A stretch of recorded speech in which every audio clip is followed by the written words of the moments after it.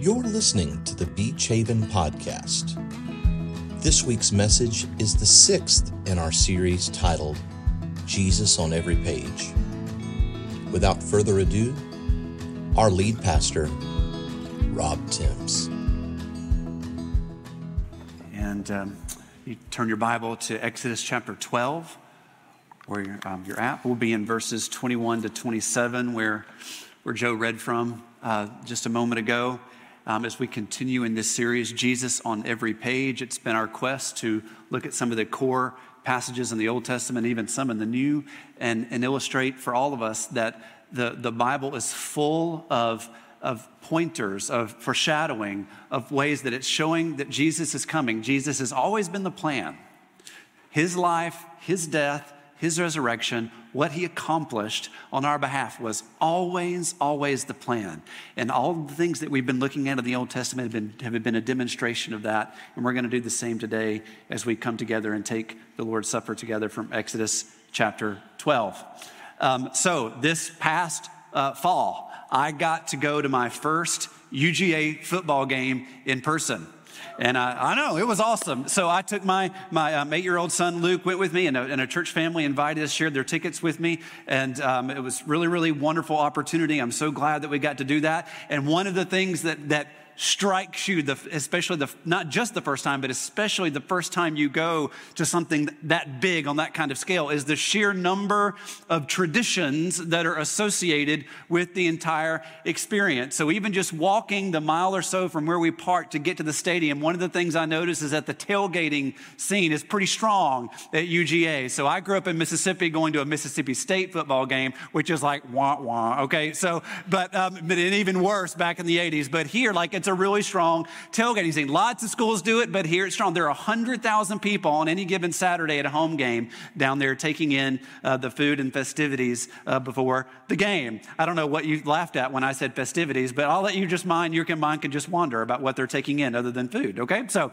but a pretty strong scene. Then there's the dog walk, right? So if you go over to the parking lot, Tate Center, and there for 2 hours and 15 minutes prior to the game, there the players are walking through, and the coaches are walking through, and there's a crowd, thousands of people line up that walk, and you can participate in the dog walk and get pretty excited about the game from there.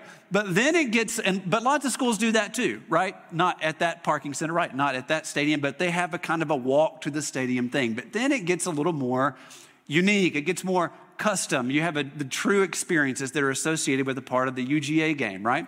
So you have the hedges. You have the between the hedges. In fact, when I went to the game, I sat down in the seats and I was just kind of taking it all in, and I pulled out my phone and I took a picture of the entire experience, and I sent it to my brother and my dad. So my brother's about 4 or 5 years younger than me, and I sent it to my dad on the same text thread. And my brother responded in quotes, "fringe benefits," which is a reference to the fact that sometimes the pastor gets tickets to games, right? So I didn't have to pay for those seats. But my dad responded in quotes, "between the hedges."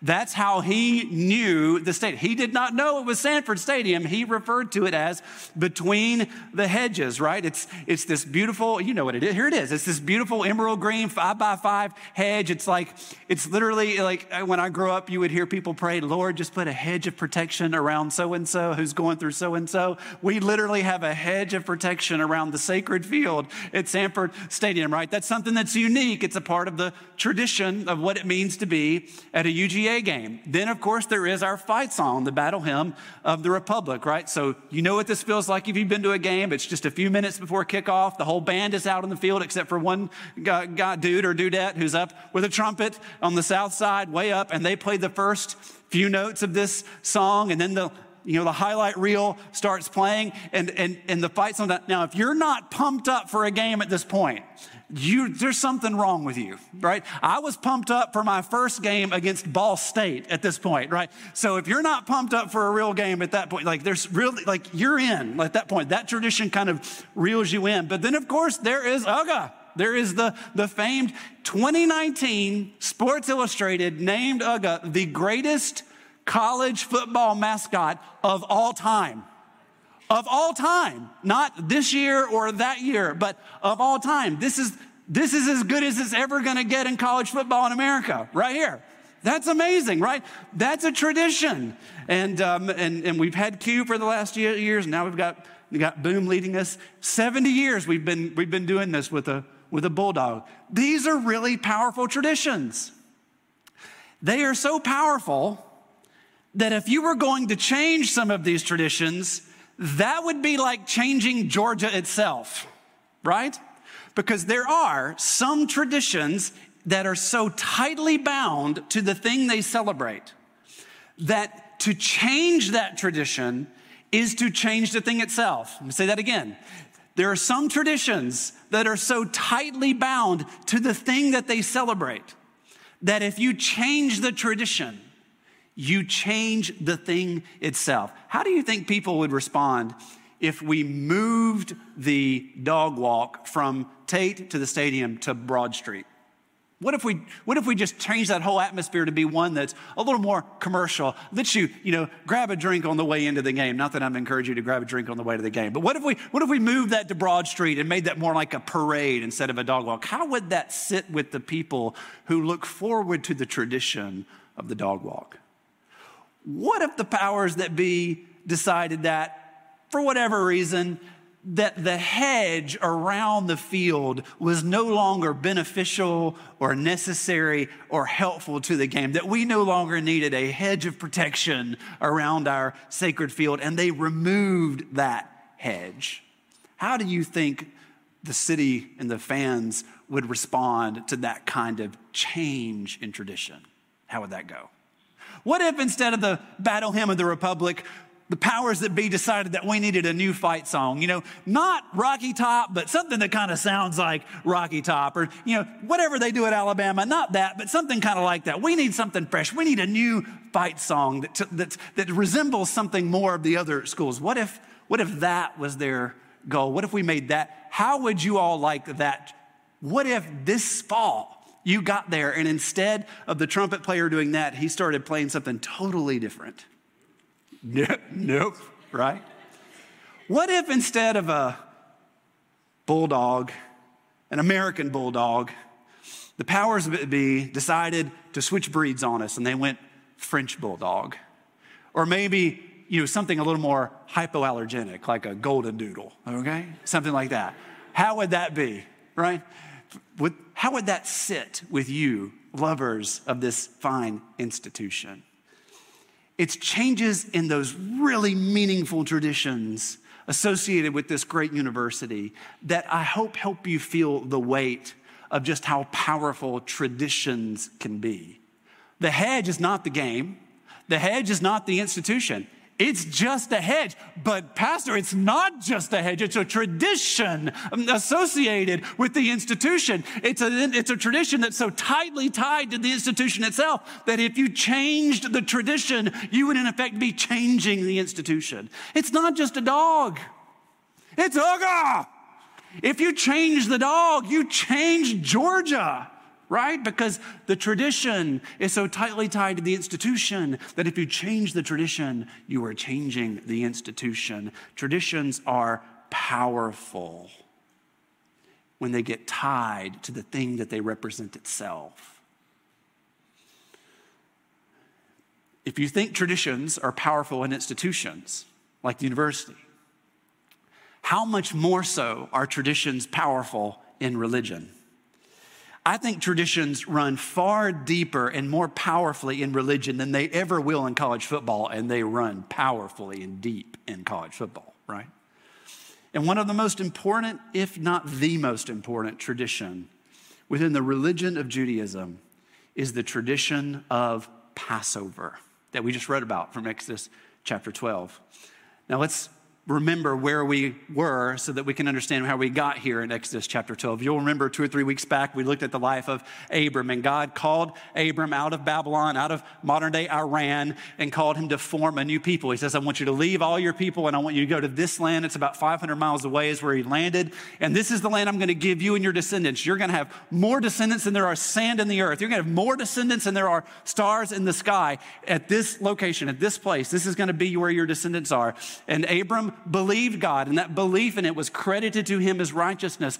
But there were these periods of doubt. Who wouldn't doubt? He was 100 years old. He didn't have a kid yet. How's he going to get descendants? But in that moment where Abram was really broken and really down and out and really doubting, God gave him a picture of how things were going to unfold. He said, Abraham, it's going to be several hundred years before your people come back here. In fact, it's going to be a generation, then another generation, and then that generation through Joseph. He's going to end up Prince of Egypt. And Joseph becomes Prince of Egypt, which is a great-great-great-grandson of Abraham, right? And Joseph lands there, and his 10 or 11 brothers come, and they, in the famine, they needed food, right? And Joseph was over the land, so he gave them food, and that brought all of Joseph's brothers and all of his family into Egypt. And there they stayed, and there they became part of the Egyptian culture. But they stayed Jewish there. And they grew, and they grew, and they grew, and they grew to the point where you had 7 figures of Jewish people inside this Egyptian culture. And it was just as God promised Abraham it would be. 400 years, the Jewish people grew up into and in the Egyptian land. So much time passed, and they grew so quickly and so large in that time period that some of the Egyptian leaders, they'd forgotten Joseph.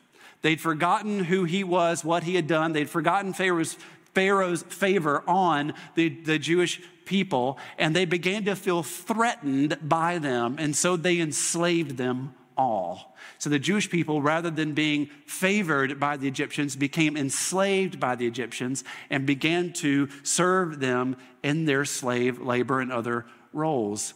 And it was a miserable existence. And they began to cry out to God, God, what are you going to do? God, what are you going to do? God, you made a promise. God, you made a promise. And God remembered, and he raised up a man called Moses and Aaron to lead God's people, the Jews, out of Egypt and into this promised land, the land 400, 500, several hundred years before that Abraham had been promised. So, as you can imagine, Pharaoh was not real keen on losing 1 million or more slaves. How detrimental would that be to his economy? How detrimental would that be to his ego as a deity in his mind? So he was not keen on this, and so the Lord instituted a number of plagues, and every one of these plagues was an affront to the Egyptian deity system, Pharaoh included.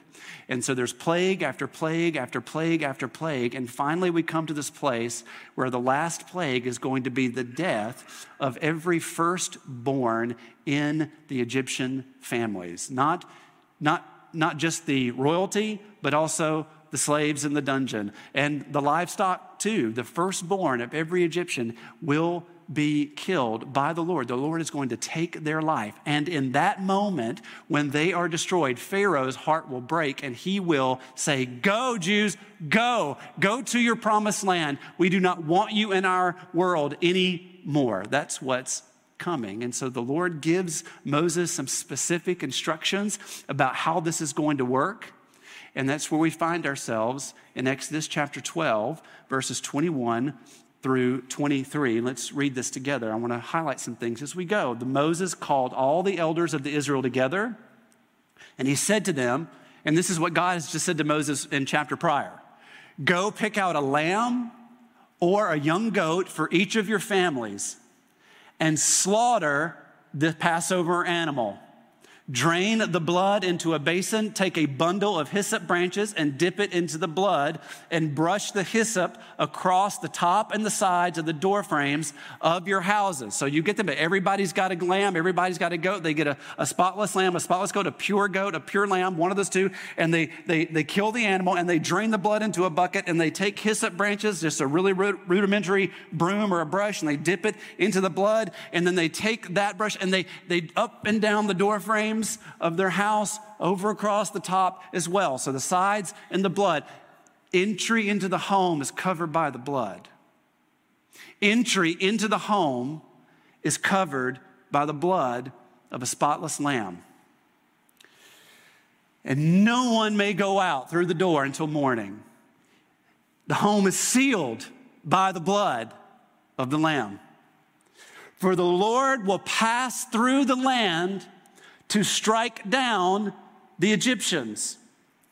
But when he, the Lord, sees the blood on the top and sides of the doorframe, the Lord will pass over your home.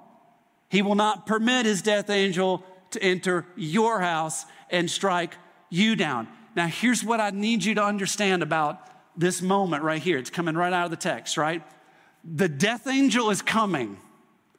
The judgment for the firstborn of all things is coming.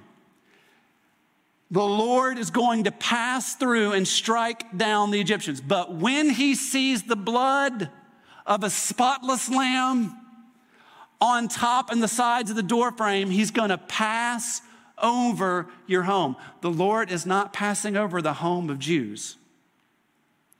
The Lord is passing over the home where there is the blood of a spotless lamb over the doorposts and the frames.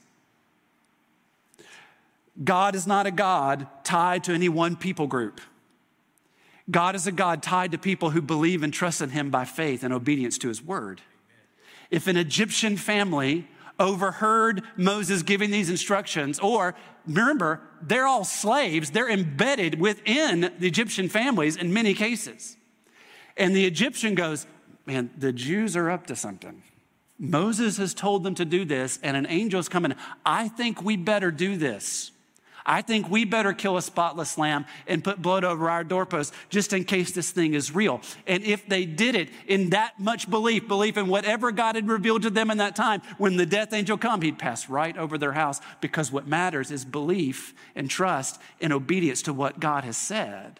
That's what makes you right with God, not where you're from, who your people are. God doesn't have a favorite nation. God doesn't have a favorite people. God is a God of faith and obedience to his word. Likely, there are also Jews who said, whatever, 400 years of this slavery, God doesn't care. He's not going to come through. I don't believe this for 1 minute. We've been praying and nothing's happened. Why should I believe this happens now? I'm going to bed. And the death angel would have come, and if there's no blood of the doorpost or a Jewish family, then the firstborn was killed that night. Because God is a God of faith and obedience to his word. He credits as righteousness to those who believe and trust in what he has said. He will not permit his death angel to enter your house and strike you down. Look at verse 24.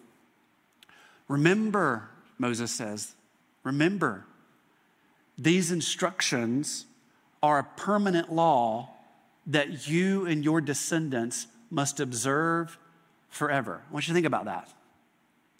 This is happening. This is going to happen. And Moses, in this moment, before it's happened, Moses says, now what's getting ready to happen is something that we will never forget, because we're going to ceremonially celebrate it every year over and over again. It will be a tradition. When you enter the land the Lord has promised to give you, you will continue to observe this ceremony. And then your children will ask, what does this ceremony mean? And you will reply, this reminds me, it was when I went to the game with Luke. He was my 8-year-old. He was like, ADHD on fire. Like just everything was, his whole mind was just blowing up. And he's like, why is this person doing this? And why are we singing that? And why are they dressed like this? What are those people doing over there? Is that ice inside the doghouse? Like he was going on and on and on. Like what, all the traditions he was like, what am I experiencing, Dad? Can you make sense of what it is that I'm enmeshed in right now? This is crazy, right? And this is what Moses is saying. You're gonna practice this ceremony where there's bread and there's wine and there's herbs and there's bitterness and there's all this stuff that you're going to do, and you're going to be observing this ceremony, and your children are going to ask, what is this that we're doing? Make sense of this for me. What does this ceremony mean? And you will reply, says Moses, it's the Passover sacrifice for the Lord. For he passed over the houses of the Israelites in Egypt because they had blood on the door. And though he struck the Egyptians who did not have blood on the door, he spared our families because we did have blood on the door. We were covered by the blood. That's what it means.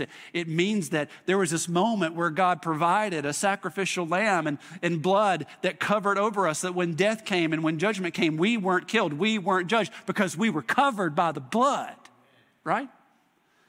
And when Moses finished speaking, if you want to feel the weight of this, when Moses finished speaking, all the peoples bowed down to the ground and worshiped. That's what I want you to do. I want you to kill a lamb. It's coming. Hundreds of years. Y'all, it's coming. It's happening tonight. You better sacrifice a lamb because death and judgment is coming, and you put it over the blood and you go in there and you don't come out until the morning because there's going to be weeping and wailing because there's going to be so much death in Egypt. You've never seen anything like this. And we're going to be set free and we're going to go to the promised land. And year after year after year after year, we will never let ourselves forget this moment.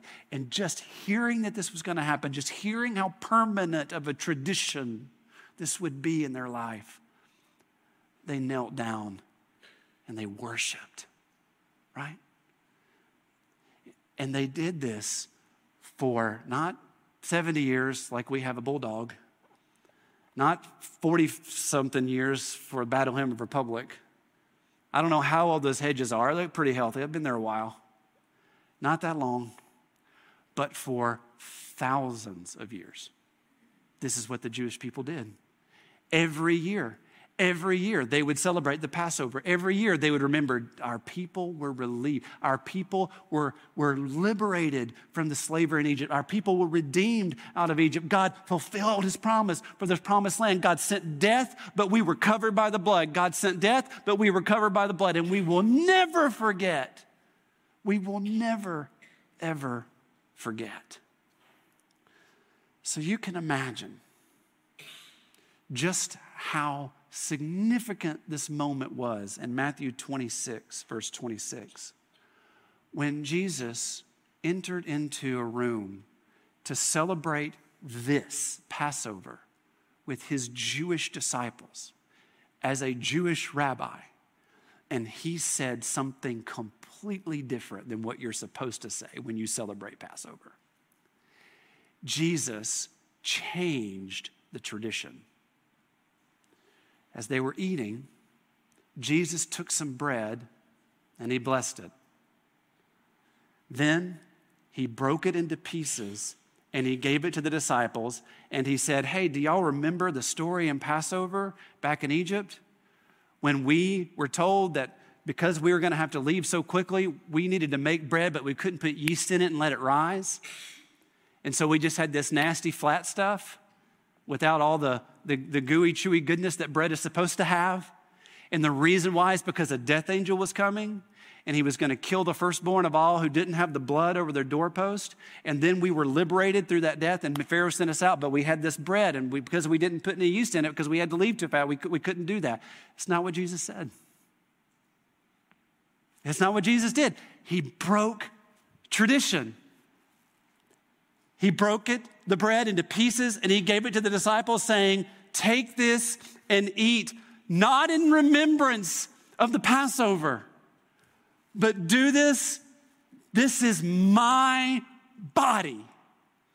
This bread being broken in front of you is no longer symbolic of the thousands of years of history about the Passover in Exodus and the Passover from Egypt. It is actually symbolic of my body being broken on the cross in just a few hours for you.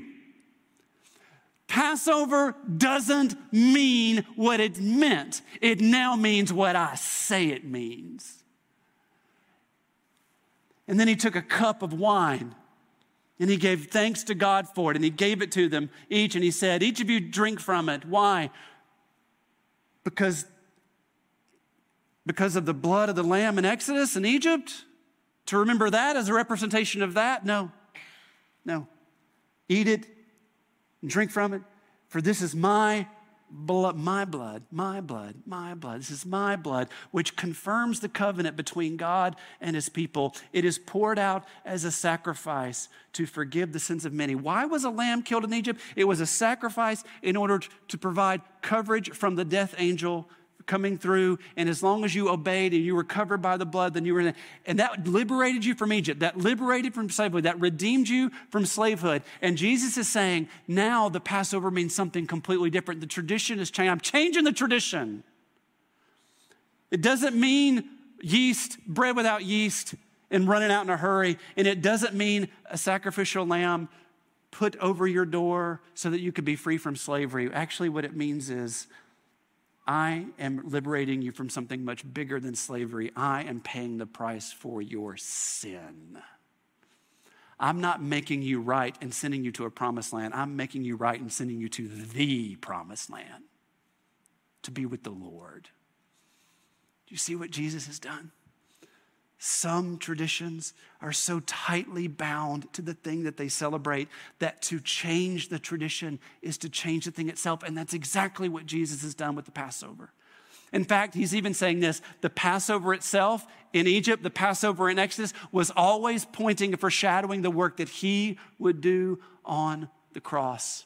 It was always pointing to that, and the Jews would practice it for thousands of years, getting to this place where they would hopefully see that who Jesus is and what he's done was the fulfillment of the original Passover, the original tradition. But Jesus in this moment breaks it here. He says the tradition is this.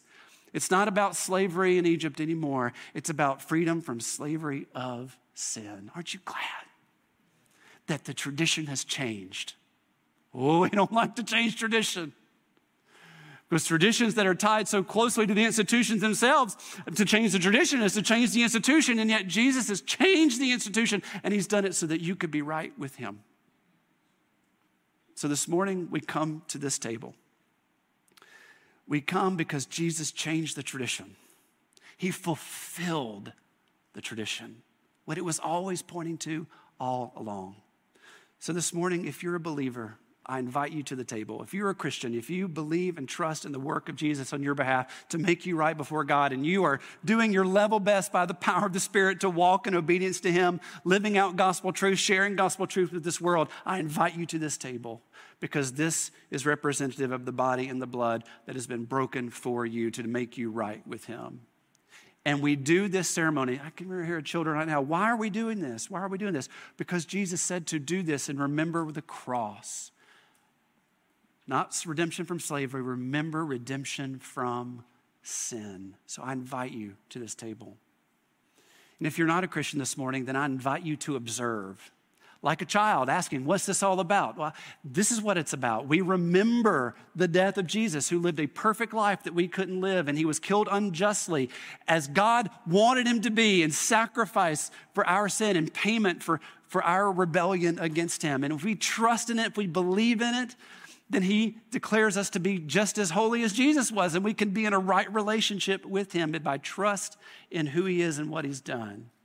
And so we do this ceremony every 4 to 6 weeks around here to remind ourselves and preach this great truth to us that we believe and we trust in the work of Jesus on our behalf. So if you're not a believer, observe. And afterward, let's enter into a conversation and talk about it. We'll have plenty of time this after the service today to talk, and I hope that you will engage. Now you can see there are 4 tables here. So if those of you in this side of the room, if you'll go to the wall and then come and take your elements. And then also those of you that are in the middle, you guys can split right down the middle and you can come to either table. Those of you on the right, we've got some set up over here. If you run out, there's more than enough on this table for both of you. So as you come, you can go there. Now here's a word, okay? Practical word. We've double cupped you this time. Underneath the juice is a cup with the bread in it. And hey, in modern times, it's gluten-free, as if it already didn't taste bad enough, okay? It's gluten-free. So let me pray for you, and